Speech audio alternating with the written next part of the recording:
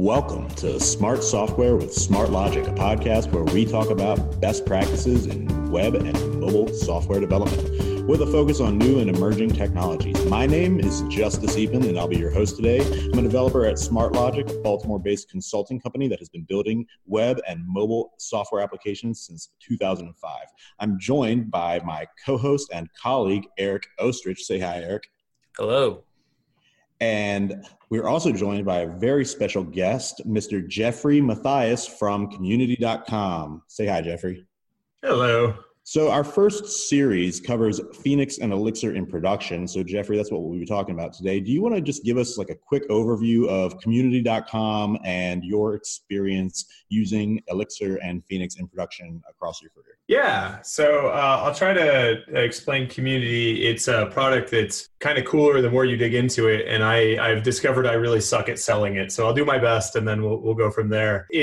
We are giving people the opportunity, and when I say people, we're talking about people with fan bases, the opportunity to interact with their community, with their following via SMS, via text message, instead of having to be stuck on social media platforms. And it gives them a lot better control. It also means that you can actually we provide a phone number, like you are texting with those people. So we've soft launched at this point. If you do a little digging on the internet, you can find places where you potentially can come up with phone numbers for Ashton Kutcher, Metallica, and Gary Vaynerchuk. And we're slowly rolling out more clients. But and then we're trying to, one of the big things we're doing is building tooling so that they actually really can manage that relationship between themselves and millions of people. But and again, it's kind of interesting because it's through the interface of that text messaging app that you already have on your phone. That's what I'm working on here at Community. In terms of working in production Elixir, I got my start in either late 2015 or early 2016 working at a company called Parkify. We were putting sensors in parking spaces so we could get live occupancy data. And that system actually originally started as Java, and we started to introduce more and more Elixir as time went on,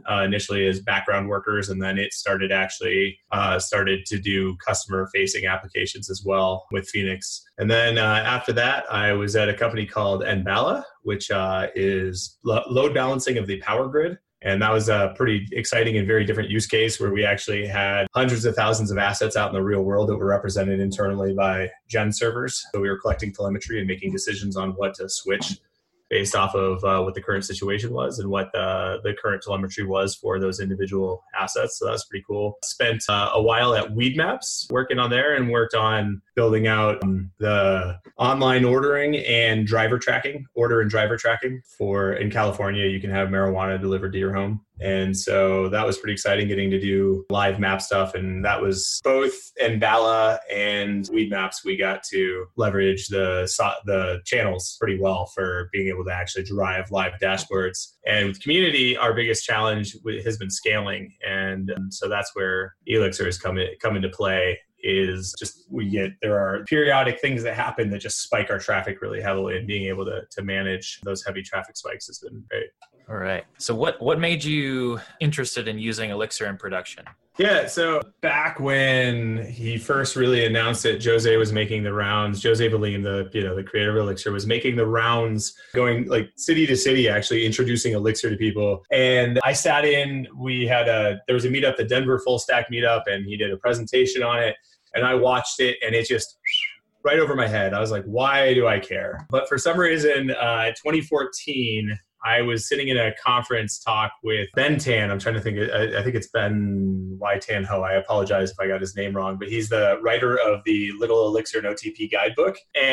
But I don't think that was out at that point. But it was a RubyConf talk in 2014, and he was talking about Elixir, and something about that conversation just clicked for me. Shortly thereafter, I left SendGrid and was at Parkify, which is the first place I mentioned that we had that. And turns out that one of the other engineers there was super excited about it too. So Brad and I kind of put together a plot on how to get our CTO to let us start trying out Elixir in production. And that started with background workers, where we were just reading from a queue, processing data, and then sticking it somewhere else. And they just didn't cause us problems. Like the biggest challenge around it then at the time, especially, was figuring out how to get deploys out. But as far as once they were up and running, we had these simple little apps that were just bulletproof. And it was a pretty cool way to get into it.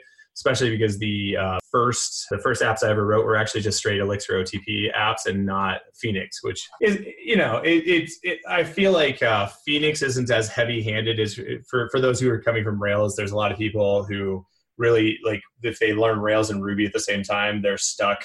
They actually don't really know where the division is between the framework and the language.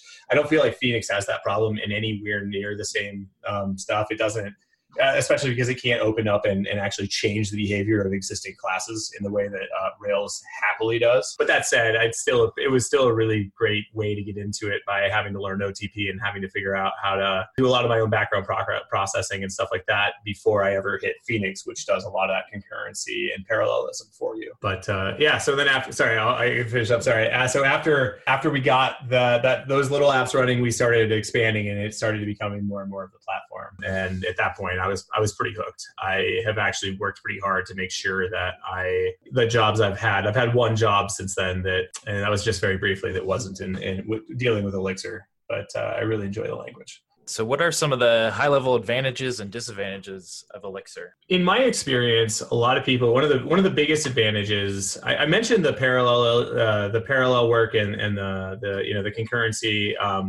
already, and that's really nice. It does make those concepts really easy. But in my experience, one of the biggest things is that Elixir and functional programming in general maps to the way that most people think about programming or think that programming should work before they ever actually learn to program. And then we beat them down and teach them about object-oriented designs and programming. And I'm not against object-oriented stuff at all. That's not what I'm saying here. But it actually really is a pretty big mental shift to get to everybody's original basic concept of like just kind of going through things in a pretty detached way to instead there's this little ball of information and only certain functions that are attached to it. So I think mentally for me, it maps to, it's easier to think about in reason than object-oriented programming. So I got that functional aspect of it. The syntax is really nice. Coming from Ruby, I did work in Java, but the majority of my career was Ruby before this, and having similar syntax is great. But a lot of it is actually I don't read very well, and there are certain syntaxes that are easier for me to read and parse visually than other syntaxes. So it's really nice from that standpoint. And the other thing I've noticed is that one of the biggest things I've had to do in this career is, because there's never enough Elixir developers, is teach engineers, existing engineers who've got long, wonderful careers, and teach them Elixir. And the adoption rate, like the speed at which people can pick up the language is actually surprisingly fast. And I think that is probably its biggest asset. So I just named a bunch of things I really like about it. I think that from a disadvantage side, though, I think the biggest challenge is deploys, and we're in way better shape than we were back in 2015, 2016 in terms of deploys and how to get them out the door, especially with the concept that most people think of as how we do modern day deploys, which is you have some sort of artifact that you're dropping into an environment based off of the environment variables. That's the only thing that's going to switch its behavior. So you're actually sticking the same compiled code all over the place. And that is not what Erlang was geared towards when it was originally created. And, to this day, a lot of Erlang's original design still shows up in Elixir. So one of the biggest challenges we had, for a long time was dealing with the deploys. It's getting better, but everything we're doing is still has that feel of a hack to it in terms of getting releases out. And I definitely recommend releases over mixed run. We can touch back on that if you want, but the biggest thing is releases are still a kind of a big pain in the butt. Bitwalker, Paul Schoenfelder, came out with Distillery 2.0 last summer, I believe, and that has helped us in terms of giving us flexibility to get releases out. But the actual system and process itself is still pretty counterintuitive. So I think that the biggest challenge is getting releases out. The other one that I come across regularly is that the level of parallelism can make testing hard sometimes, and people get really excited. It's the language is great, and then it supports testing as part of it. Like there's we barely step outside of the core standard libraries testing XUnit, right, for getting our testing done. So it's really great in the sense that support was there from the get-go. It was designed with testing in mind, but actually trying to figure out how to deal with a lot of the parallelism can be a challenge. So first of all, I just want to say that the You mentioned like the accessibility of the syntax, and that has definitely been a trend that we have seen with all of our guests, or not, maybe not all of our guests, but some significant portion of our guests have mentioned that. I want to move on to some of the like deployment system level questions that we have. And so I'm wondering right now and throughout your career, how have you hosted Elixir applications? But back when we didn't really have things that were doing very good for switching up reading from the environment, our very first pass on it was to actually have our CI compiling different versions for the different environments. So staging got its own version compiled, built out as a Docker container, and then we just deployed that Docker container. Production had that. And to be honest, it worked, right? Like it was not, and it didn't involve anything that felt super hacky. We just had to compile it and we were using system.get.env in that particular compile environment, had those variables available. And worst case scenario, that's actually a decent fallback if people are struggling to deal with other stuff. And then there was the Distillery 1.0 was a big shift for us where we were building things out in containers. Distillery 1.0 was great in that it gave us the ability to have a single artifact that could run in one environment. They could run in multiple environments, but everything that came in had to be a string. And there are times where you're actually pulling things for the environment, especially dealing with library code. Like older libraries especially weren't taking their configuration at startup. They were actually taking their configuration in via the application environment. And so you didn't have the ability to actually manipulate or change, convert a string to an integer. And so that's been a challenge. So Distillery 2.0 has given us the ability to specify that. It's still feeling kind of tough, but right now the way that our deploys look is that we've got CI building out our artifacts, our binaries for the system, and then we build out Docker containers relative, or for that.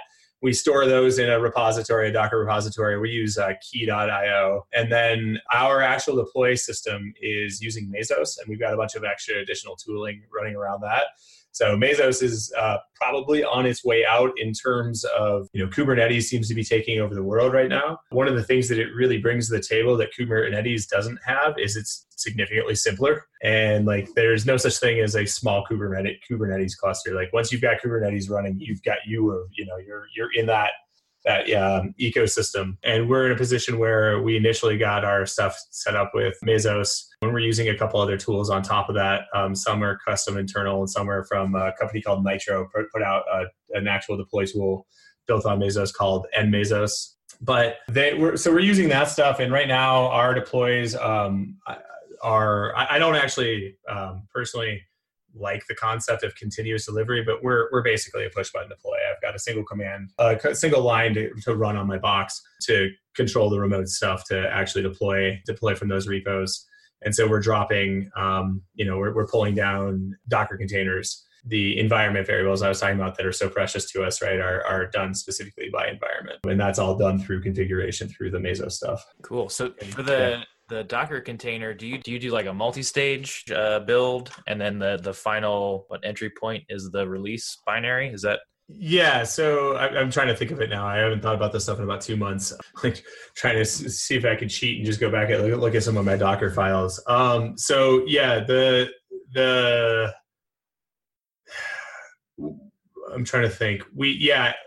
I apologize. I honestly am not as awesome at Docker as I should be, especially because my brother wrote one of the books for O'Reilly. But yeah.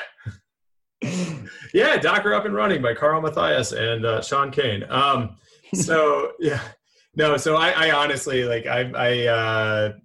when you say multi-stage versus not, I mean they're pretty shallow containers. We're not pulling a lot of dependencies in front of them, so I'm not sure if that actually directly answers your question or not. I think that's the new recommended way if you look at the Distillery docs. So cool. Anyways, with Mesos, this is the first time I've heard Mesos in the wild. Are you able to get zero downtime deploys with this setup? Yeah, and it's the boring answer where it's rolling deploys and not hot code. I'm going to apologize in advance to anybody who was hoping those were the words that were going to come out of my mouth. But we're in a position where we don't have to necessarily, we don't have any long running processes that are so precious that we have to maintain that state. We do have processes that are potentially, when I say long running, we've got stuff that can take 5 to 10 minutes And so if we're trying to deploy when that's going, we actually we've got shutdown handlers that will basically start weeding off the connections and start refusing new traffic on those, but let them run until they're done with their work. In the meantime, we're spinning up new nodes and then rolling off the old ones. And so our zero downtime does exist, and inherently the nature of our business or of our domain, there's a lot of queuing involved between our stages of processing. And that gives us a natural way that basically when we send out the signal, we basically tell each of the servers like, hey, stop processing new messages, go through the rest of your shutdown. And so during that, and we've got about up to 5 to 10 seconds where it needs, they need to stop processing, and then we move on. So we've got, the apps themselves have shutdown handlers. So we're just doing the boring old rolling deploys, but we do have zero downtime. Cool. Yeah, it's boring, but it works. And it's a lot more stable than the hot upgrades. One of our biggest challenge around that actually is that we have certain rate limiting systems that we have to pay attention to and recognize in terms of our stuff. And so when we actually are spinning up new servers, we have to adjust the rates across the servers so that they're all recognizing, because collectively they have to aggregate up to a maximum rate. And so we've had to build out. We basically query Mesos and say, hey, actually Sidecar at that point. But we're querying the system and saying, hey, how many nodes are there actually running? And our nodes themselves are self-correcting to make sure that, and doing the math, figure out what their personal max rate or their individual max rate should be. And I think that's the biggest challenge we've had. And it wasn't like this is one of those things where Elixir actually makes that relatively easy, because we just have a process that just sits, that's a long living process that just sits there and just, queries on a pretty regular cadence to see how many there are in the system, and each of the nodes do adjust pretty quickly. Awesome. So that kind of leads us to our next question. So you have a bunch of nodes. Do you cluster them? Yeah. So, it's funny. Right now we don't, but we will be shortly. We actually have, I think our system is right now 5 separate Elixir applications with more on the way, and each of those have multiple nodes. The nature of most of them, we don't actually need that, although that potentially would present a different solution for the rate limiting I was just talking about, where if we actually could just do a pub sub broadcast across all of the nodes, then what the new rate should be instead of letting them individually correct. So that would be one of the few advantages in terms of like further back in our system. But our client facing stuff, right now our dashboard is built around polling, and we are going to be switching over to being able to push stuff via sockets. And that's one of the easiest places. We could use Redis for the pub sub, but connecting our nodes, like our system does report, not only does it report how many nodes there are of each service, it actually reports the IP addresses. And so with that, you can connect relatively easily. So in our relatively near timeline, we're going to be doing that. And then when I was working at Weedmaps, that was the other place where we actually were running connected nodes. And that was largely for the channels, to be able to use Phoenix channels and drive a live dashboard. And honestly, it's nice. Like the node stuff, for the most part, just works. You do have to pick parts of your domain where the consequences of any sort of separation of your nodes. My brain just totally blanked on the right word for that. When you have that net split, is that? Yeah, it's not what I was looking for, but that absolutely works. Yeah, when you definitely want to choose it in your domain, like when you're choosing to rely on that as part of your mechanism of communication between your servers, you have to choose areas where it's okay if things are slightly out of date for a short period of time, or so the data that you want to rely on passing via those routes has to be stuff that has low consequence if there are failures. But I think CAP theorem might be the other thing I'll toss forward, I guess. Yeah, and that partition, in fact, that was the word I was looking for. The P in CAP. Yeah. And so that's exactly it. Is like there, we got to the point where we introduced that, and the front end, our front end developers were actually incredibly pleased with the library, the Phoenix library that is the JavaScript library for dealing with the channels. Like they really liked it, and it got to the point where our front end started suggesting like, well, could we use channels here? Could we use channels here? And we're like, hey, dial it back. These are not actually ideal places. We need to figure out what does it look like if there is that partition. like what are the consequences for it? And so that said, from a user experience standpoint, when they're working, man, channels just really drive home a really clean experience. Yeah, I think there was a 2017 Elixir Conf, I want to say. Someone did a GraphQL API over channels. So just do everything over channels. Yeah, it's really tempting, and it's funny. GraphQL actually would probably solve one of the biggest challenges we found, which is like we're like, okay, we're here to write channels, and this was, in the particular project I'm thinking it was the first time we'd really tackle channels. It's like, okay, what are the actual conventions for message naming? We're moving away from REST. We don't have these REST concepts of like post and these RESTy URLs. Like what do we actually call this stuff? And we had to work with our front end team and actually design an API spec. And to be honest, I think that fortunately it wasn't huge, but there was enough inconsistency there that like going back and auditing, it's because we were kind of dealing with things as they came up. Like some of our original decisions were just awful. And trying, and they may exist. Like I'm sure somebody will be listening to this as I say these things and screaming at me that like, why aren't you just looking at X spec that already exists? But I couldn't find anything as far as like recommended WebSocket specs in terms of actual action naming and payload stuff. So we were using JSON API for our actual payload structure, but it like the channels, the WebSockets themselves, I'm still waiting to see strong conventions arise around what that stuff look like. But GraphQL itself could be one of those answers. Real quick before we move on, there's a thing called asyncapi.com. So it's open. It's Swagger Open API 3.0 for WebSocket stuff. Nice.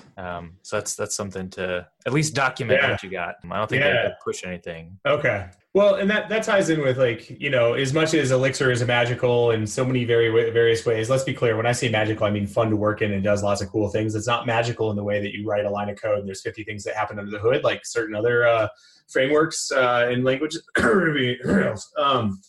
But it's as awesome as it is from that standpoint. There are still a lot of things that are common, like it hasn't changed how I work as a developer. And one of the main things that, that I drive whenever I come to a company and that process doesn't already exist is whenever you're starting an API, one of the things you do is you work with your clients and you just agree, you document what that API looks like. It's painful because nobody likes to write documentation. Nobody likes to do anything, but what it does is help you drive a consistent API. And so that would be, so a tool like that for documenting that stuff is great. And that without even having specific convention recommendations, that should be, your first stop. All right. So how does your Elixir applications compare to, I don't know, anything else you might have had? I guess this might just only go back to Parkify with the Java. It's nice. We live predominantly in a world where performance considerations just aren't a thing anymore. The scaling that we can hit is fantastic. Like Phoenix itself under the hood handles every incoming request as a separate process. Before that, I came from a world where we were running, what was it, Unicorn or something like that, and then eventually Puma with the Rails stuff to try and just run literally entire versions of the application just to be able to serve multiple requests. And so that kind of horizontal scaling was challenging. Phoenix just out of the gate leverages the concurrency model and the parallelism, of the Erlang Elixir ecosystem in a way that I don't focus a whole lot on that like I used to. One of the biggest challenges for us, and this isn't specific to Elixir, this is specific to any application you write, is just you got to make sure you're instrumenting your stuff and actually have full-on metrics for what how your application itself is performing. And that's the biggest thing is that for us, we spend a lot less time worrying ahead of time about what is going to scale and what isn't, and it's more about instrumenting it and figuring out what we have to scale. But a lot of times that just means instead of having to build out more nodes, we literally can be like, we can find bottlenecks in a specific thing, identify if it maybe we ended up with a single gen server that, and a gen server has to handle its own messages serially. So it can potentially be at a bottleneck. Sometimes you take advantage of that, but other times it turns out, hey, we weren't thinking, we made this decision. And there are ways to actually remove the state aspect of it or, pull it away from being a gen server and actually just flat functional file instead. So I think the biggest thing is that in general, it performs as well as we design it. And every once in a while, we get a little bit process happy, and we're using processes when we actually probably could have gotten away with pure function. So our next line of questioning is around like background task processing, libraries, et cetera. I'm curious, how are you solving background task processing? You mentioned earlier a little bit that you're writing them on your own. I'm curious, like, what does that look like in practice? Yeah, so I've tried a host of different ones. The one I think that's pretty well known that I've never actually used is Verk, which is like the Sidekick style. The Sidekick style one. My general go-to default is literally spinning up unless like the very first pass I'll have on something, and it depends on what it is. But if it's a scheduled task, or if it's something that doesn't have to be like exactly on the dot when it happens, but it's something that needs to be recurring regularly in the background, is literally just start a gen server that then sends itself a message when it's done, or when it starts, it uses process send after. That actually could cover probably 80% of the use cases out there, and it is simple, right? Like, and depending on how many jobs or anything like that you have, then that would absolutely be my first place to start. And then you could start getting into other things that I've had success with. Like, I believe Quantum is one of the things where you give it a cron tab style time schedule or whatever, and it'll kick things off. At the moment, we're actually leveraging Mesos has scheduling built in with cron style syntax, and it's just hitting an endpoint to kick off work for us. But like, I've used all three of those with happy success, and wouldn't tell anybody to shy away from anything. Again, I think the first step is to actually look at what the system itself can do, or what the beam itself can do. And, like the background long running processes, especially something like that gen server I'm talking about, like that's often a scenario where you don't even necessarily need it to keep state. If you do, then you need to be potentially thinking about how to back up that state and stuff in the event of crashes. But if it's not, then like having a supervised gen server that just sends itself that send after actually works pretty well. Supervision tree, the supervisors, which is one of the main features of the beam is that supervision tree. That supervision tree can guarantee, all but guarantee that process of it is going to be up and running. And then, like anything else, you should have some sort of monitoring or metric, some sort of alerting in case your job doesn't run, so that it does, that you do become aware of it. But first pass, look at what you could just do with Elixir and its own background processing. Yeah, we started with Verk mostly we were incredibly familiar with Sidekick, and it's been interesting to like see how it's unwinded to just like, oh, not like we just did a new project, and it's like this is the first real production server where I feel very comfortable with just gen servers, and like I know it's going to work. Yeah, no, that's great. I love hearing that, because it's I think one of the cool, one of the very fun things about this this whole ecosystem is, first off, the more I learn, you see all these cool things you can do, and then you go build these really cool things that you could never do in another language. And you're like, wow, look at the way I did this. And you show it to somebody, they're like, oh, you didn't know about, and they name X that was an existing feature in the language. It's like, this Erlang has been around for 30 years or whatever, and it turns out that they too, like the developers behind Erlang, were also aware of how awesome their system was, and they have been building tooling around it ever since. The downside tends to be that it's awful syntax, or it's really not intuitive, like by today's standards. I feel like development culture as a whole, and Elixir definitely is pushing that, is that like readable, clean APIs is a thing. And admittedly, a lot of the existing APIs in Erlang can be tough to grok at first. But that said, yeah, it's really cool to get into these, realize that a lot of the stuff we pull in is actually often overkill, that really the core feature set of the language and the ecosystem of the beam actually will deliver those values. So, all right. So we've mentioned a few libraries like Phoenix, Quantum, Verk, and a few others. Is there any other big ones, maybe outside of Ecto, that jump out as stuff you use? All right, so there's a couple that are just good for maintaining code quality. Like if you're greenfielding an application especially, they're really hard to bring in after the fact, but Credo and Dialyzer or Dialixir are really nice if you can build that into your, from the very get-go. I like having that. People are going to be, again, I'm sure somebody listening to me right now hates me because I just said dialyzer. And again, if you've got an existing project, don't hate yourself enough to try and pull it in. It can be a real mess trying to clean it up. But if you're going from the get-go, it really helps drive specs. It's a way to encourage people to actually be speccing out their public functions, stuff like that. Credo is great in terms of its static code analysis. Honestly, the biggest checks that we guarantee to have across all the tools are actually part of the existing library. Our CI doesn't pass unless you run a check for already to use the formatter to check that the code is whatever it changes are already formatted.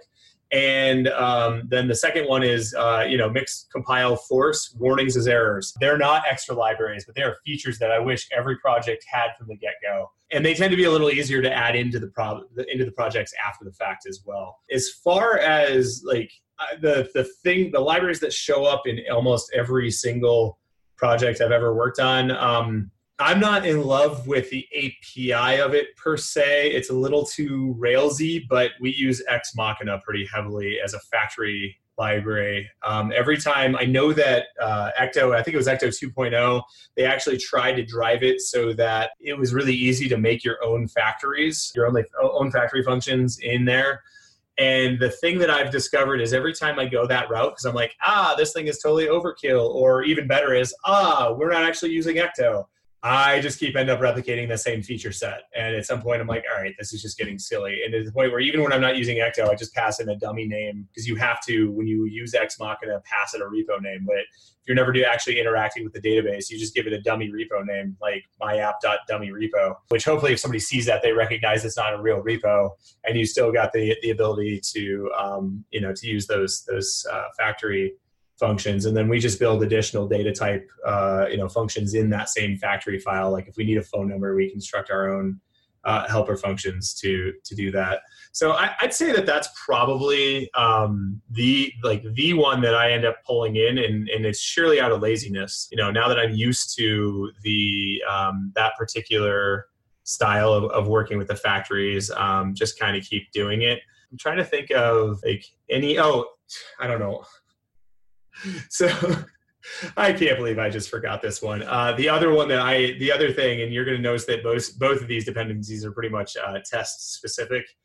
Testing is probably the place where I feel the most comfortable. I use MOX, MOX, the mocking library built by Jose in response to his own article about mocking. I'm sorry, about mocks. I need to correct myself. Mocking is a noun, and mock is a noun and not a verb. But we use that pretty heavily, and it's the point where I don't know anything I can't really do with mocks at this point that I was able to do in other languages. But it has a nice barrier to entry that it forces you to have behaviors defined for the things that you're mocking, and behaviors are not heavily enforced in Elixir, but that actually does push us to have those standardized built-in interfaces for the stuff. And it also there's enough of an overhead to using it. You really do have to choose when that is the route to go versus finding some other way of dependency injection, or just honestly centering your code around being functional. As opposed to actually needing to have those heavy reliances on outside stuff. So I think that if I had to do this over again, I would actually name MOX as the number one thing. And then Ex Machina is helpful or whatever, but it's the reason I like Ex Machina is because it helps me build out randomized data for my testing, and you should never, you should avoid hard coded values in your tests as often as possible. But MOX to me is definitely a bigger thing. And then, Phoenix.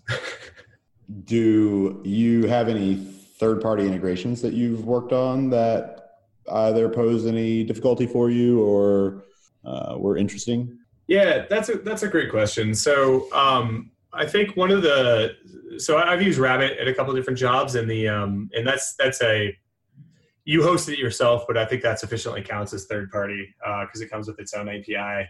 And we've pretty much exclusively used the AMQP library for that, and it works well. But it is just that's RabbitMQ, right?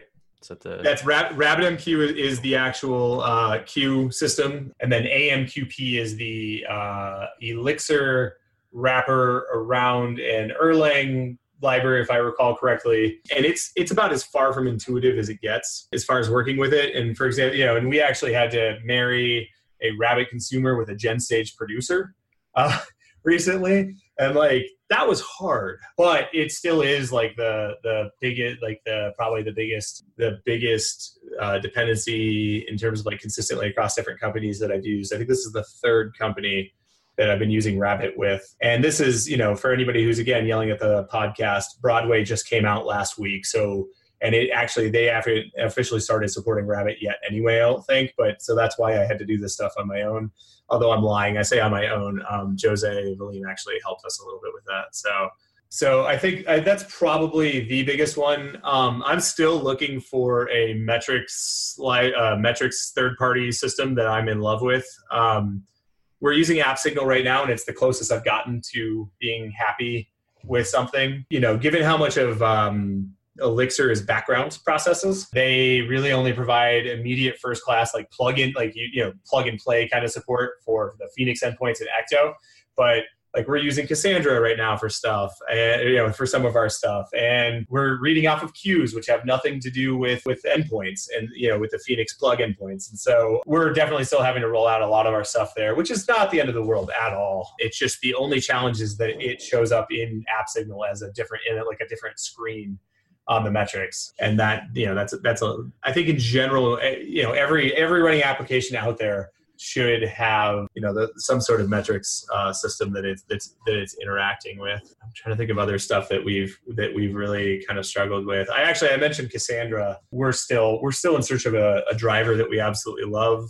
There are, or a library, I should say. There's the one we're currently using is ErlCAS, which is a Erlang library. And, thank God we can just jump back and forth and just grab Erlang libraries willy-nilly.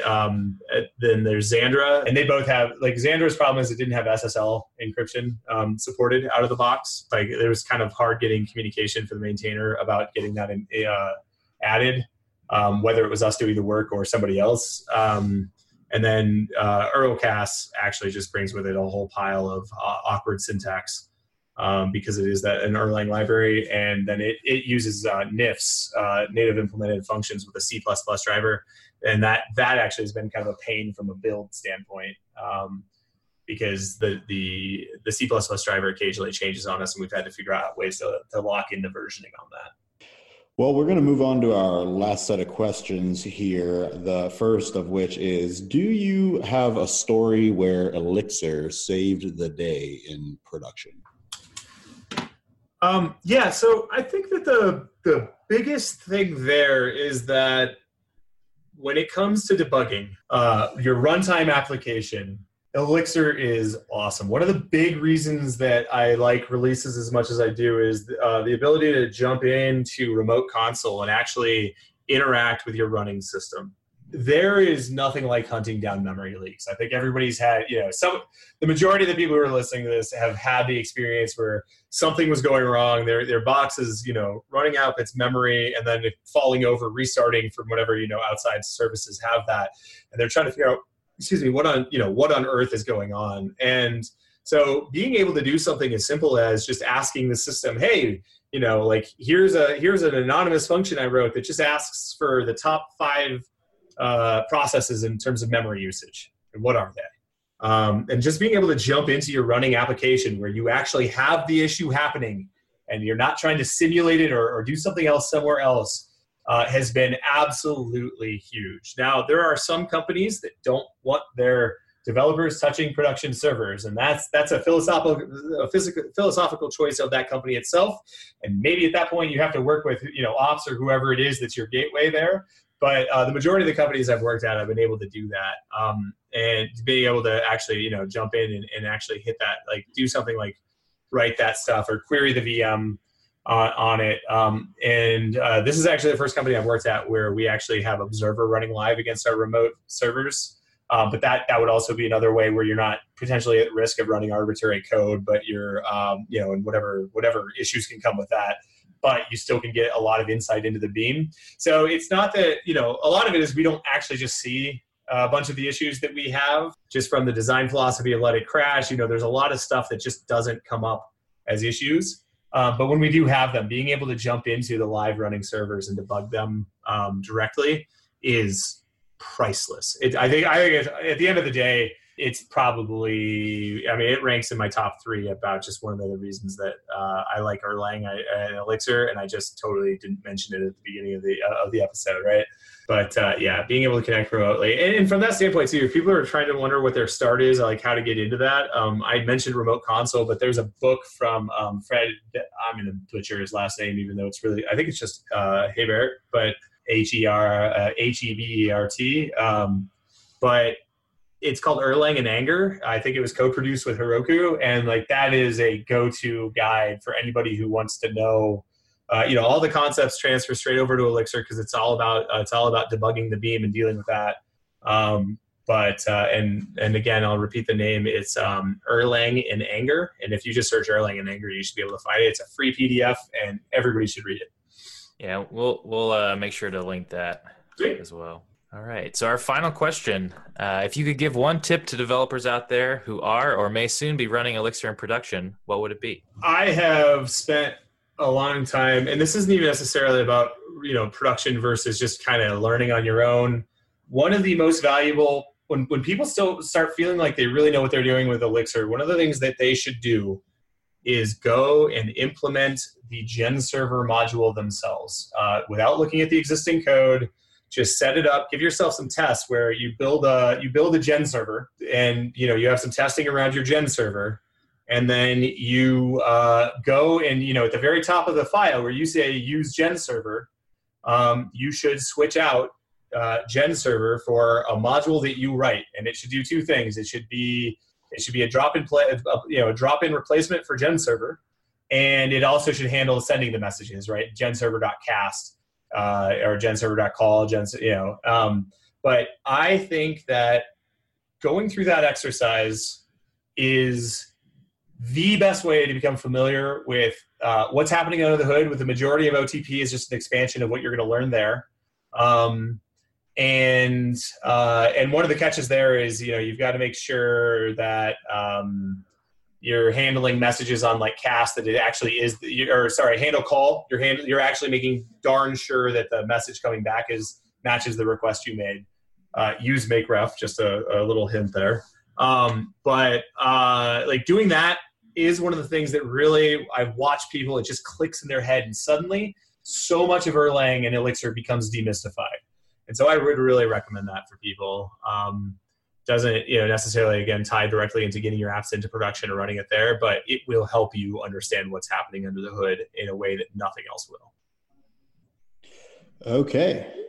Well, that is great advice, and this has been a jam-packed episode. It went a little bit longer than usual, but I think that is a good thing. Jeffrey, we're really glad that we were able to have you on the show. Do you have any final plugs or asks for the audience before we let you go? I just throw out there, I am Idle Hands, at Idle Hands on Twitter, and sometime in the next, I don't know how long it's going to be, sometime in the next probably 4 months or so, a guy named Andrea Leopardi and I are going to have a book out, or at least the beta version of a book out on testing Elixir from Pragmatic Programmer. We're working on it right now, and again, I don't know the exact time frame, but just keep an eye out for it. I mentioned that testing can be, there's some challenges in there, and we're trying to give people a reliable guide, at least to start, on how to start tackling some of the bigger challenges in testing with Elixir. Super. Jeffrey, thank you so much for joining us today. Once again, this has been Smart Software with Smart Logic, talking about Elixir in production. Join us next time for another conversation on Elixir. Jeffrey, thanks so much. Cheers. Thanks for having me.